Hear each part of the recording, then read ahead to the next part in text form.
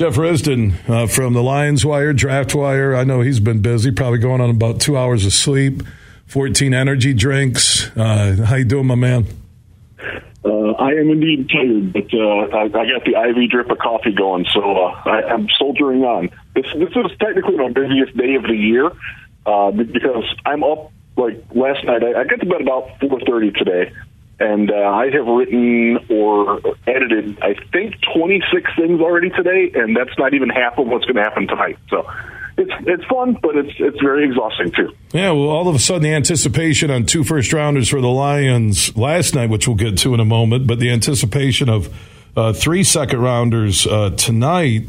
When you look at Porter Jr. there, Branch, Mayer, hold that thought. I do want to get Gibbs and Campbell and those selections at 12 and 18 because my first reaction was blah, nothing.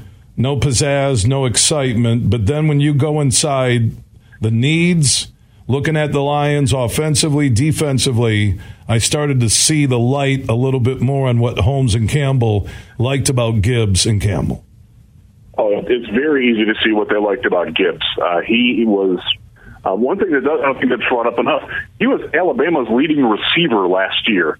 44 catches, and that's coming into a new offense where he didn't have any chemistry with Bryce Young. You know, this is a guy who transferred in from Georgia Tech. He is really, really good. He is everything that the Lions and Lions fans and fantasy football people wanted DeAndre Swift to be. He's gonna be a very strong candidate to be the offensive rookie of the year this year. I absolutely believe that. Is it weird that they took him at 12? Yeah, it is. But I was fairly excited about that one, especially knowing that they, in trading back, that's where you can be a little bit more comfortable in taking a quote-unquote reach. They did trade back. A couple of the guys that they were looking at did go off the board in between then, and I know that they were very interested in Devon Witherspoon, and him going 5, I think, did throw them for a loop. I think it threw everybody for a loop. I know it threw the Seattle people that I know for a loop. They had no idea that was coming. So you get that. Then you get Campbell, and I want to applaud Devin Gardner for calling that out. I had got feelers that the Lions had some interest in Jack Campbell, but I didn't think it was going to be at 18. I thought it was going to be with their second-round pick and possibly having to move up into the late 30s to get him, because I think that's where most of us had him pegged. But this again, production. The Lions love production. The guy had 260 tackles in the last 2 seasons. He can pick the passes off. He has interceptions. He has forced fumbles. He has passes deflected. He's a very interesting linebacker, and I think he's because they haven't valued linebacker in forever, either in Detroit or with what Holmes and Campbell and where they've come from. That's what was surprising to me, was that they actually did it. It's fascinating because for years and years and years, and you've been part of this too, Bill, and I have as well, you get better on the run defense. You got to get better in the middle of the field. Well, they just took arguably the best guy in the draft in doing that, and people seem to be a little upset about that. And I think the tide is changing a little bit now. Now that people are remembering how good he was at Iowa. I will say this though. He tested athletically off the charts. He does not play to that level of athleticism.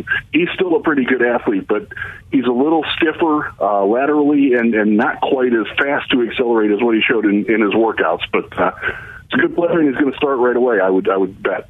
Yeah, and I want to get to the roles, because that's where some were confused last night at our huge, I can't believe the crowd at Ascend at Soaring Eagle last night.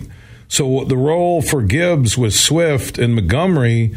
Does this mean Swift is traded this weekend, that when it's the opportune cap cut time, he's shown the door, or they ride it out for one more year with him? And the same thing with Campbell, with Anzalone and Rodrigo. And now looking at the other defensive players they have, where is Campbell's role? Starter, backup? You tell me. Yeah, so Campbell, I believe, is going to wind up taking the Derek Barnes spot in the starting lineup. next to Anzalone, and you might see Rodrigo be in less on passing downs than he was last year, and we saw it late in the season. He figured out how to attack him as a pass defender and had a lot of success with it. That's one of the reasons why Rodrigo was a sixth-rounder a year ago. He's good at what he does. That's not one of the things that he does especially well. So I think this is more of a thing about Derek Barnes just not transitioning from the role that he played at Purdue, which was primarily a stand-up outside pass rusher, into being an off-ball linebacker. Maybe they're going to move him back to the role that Dallas uses Micah Parsons in. That's the role he played in college and was pretty darn good at it. We remember watching Purdue games and being like, that guy's really, really good.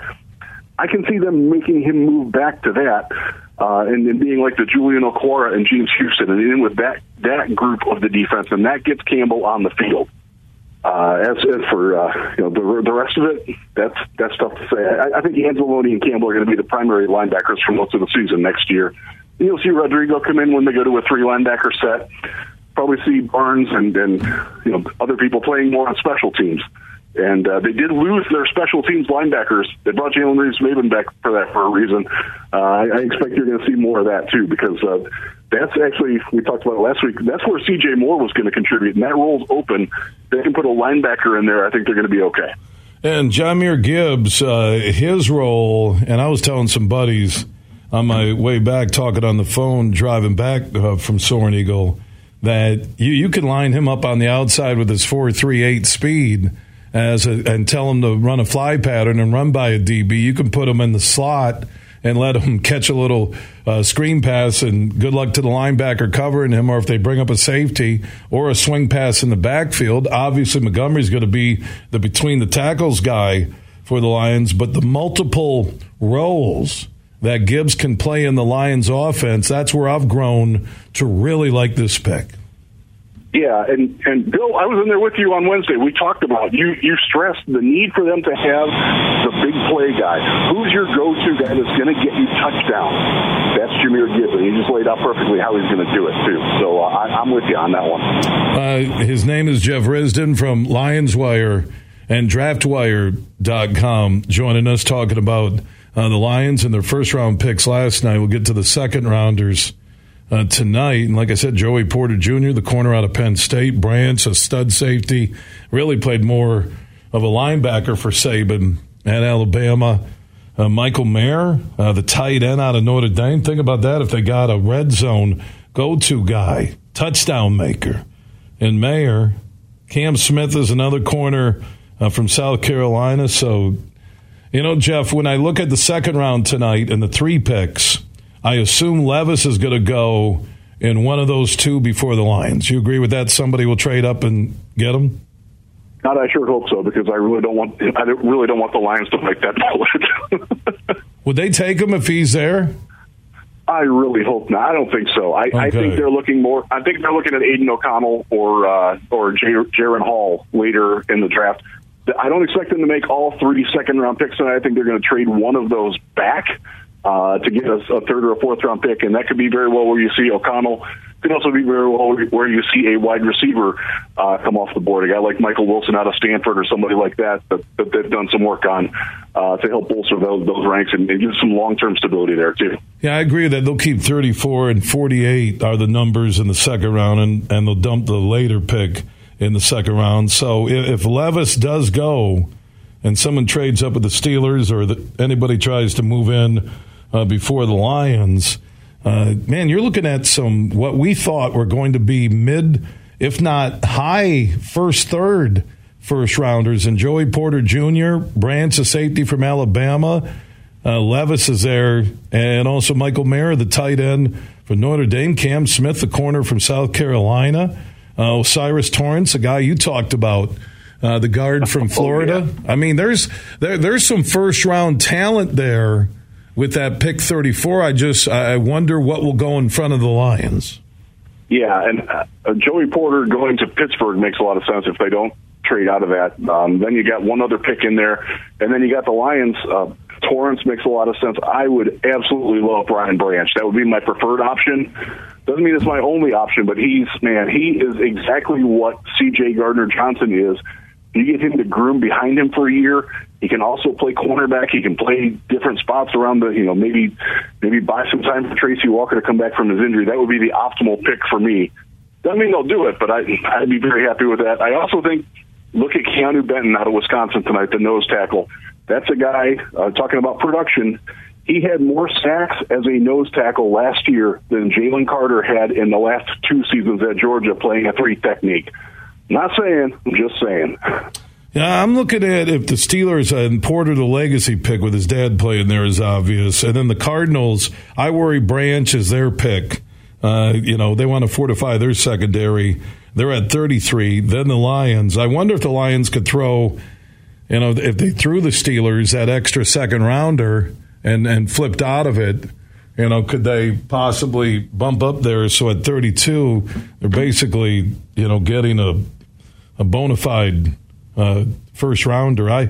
There's some good looking names. I mean, you go down that list in the second round, a lot of guys that a lot of people were forecasting for round 1.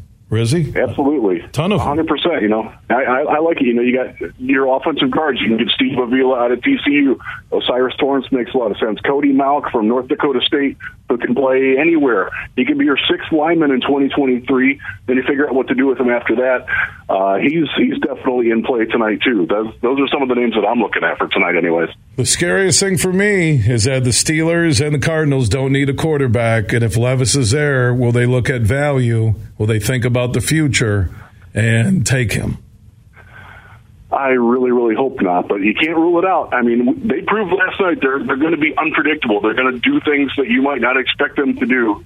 That would certainly be one of them, and I wouldn't be very happy about that. That might be the worst move I could envision them doing, other than taking Tanner McKee, which you really can't throw out. But that's for me, that would be my worst case scenario, and I hope that I don't have to deal with that. And when I'm in there on Monday talking with you, that we don't have to talk about Will Levis being a Detroit Lion, because that would just not make it a good weekend for me. Rizzy will be live in studio Monday to recap the Lions picks and the rest of the NFC North, which Jordan Addison being added to the arsenal with Jefferson. There are some moves you need to watch. The other teams. The Packers look like they're going to treat Jordan Love the same way they did Rodgers and not get him any weapons on offense and just go and get defensive help. So a lot to talk about on Monday. Rizzy, I know you're busy right now with round 2. You got the full draft day and the completion of it tomorrow. LionsWire.com, DraftWire.com. Also follow LionsWire and DraftWire for the latest from Kansas City. Jeff Risdon at his home base here in Michigan, following everything connected to the Lions, NFC North, and the NFL and the draft. LionsWire on Twitter, DraftWire on Twitter. Rizzy, thanks for the update.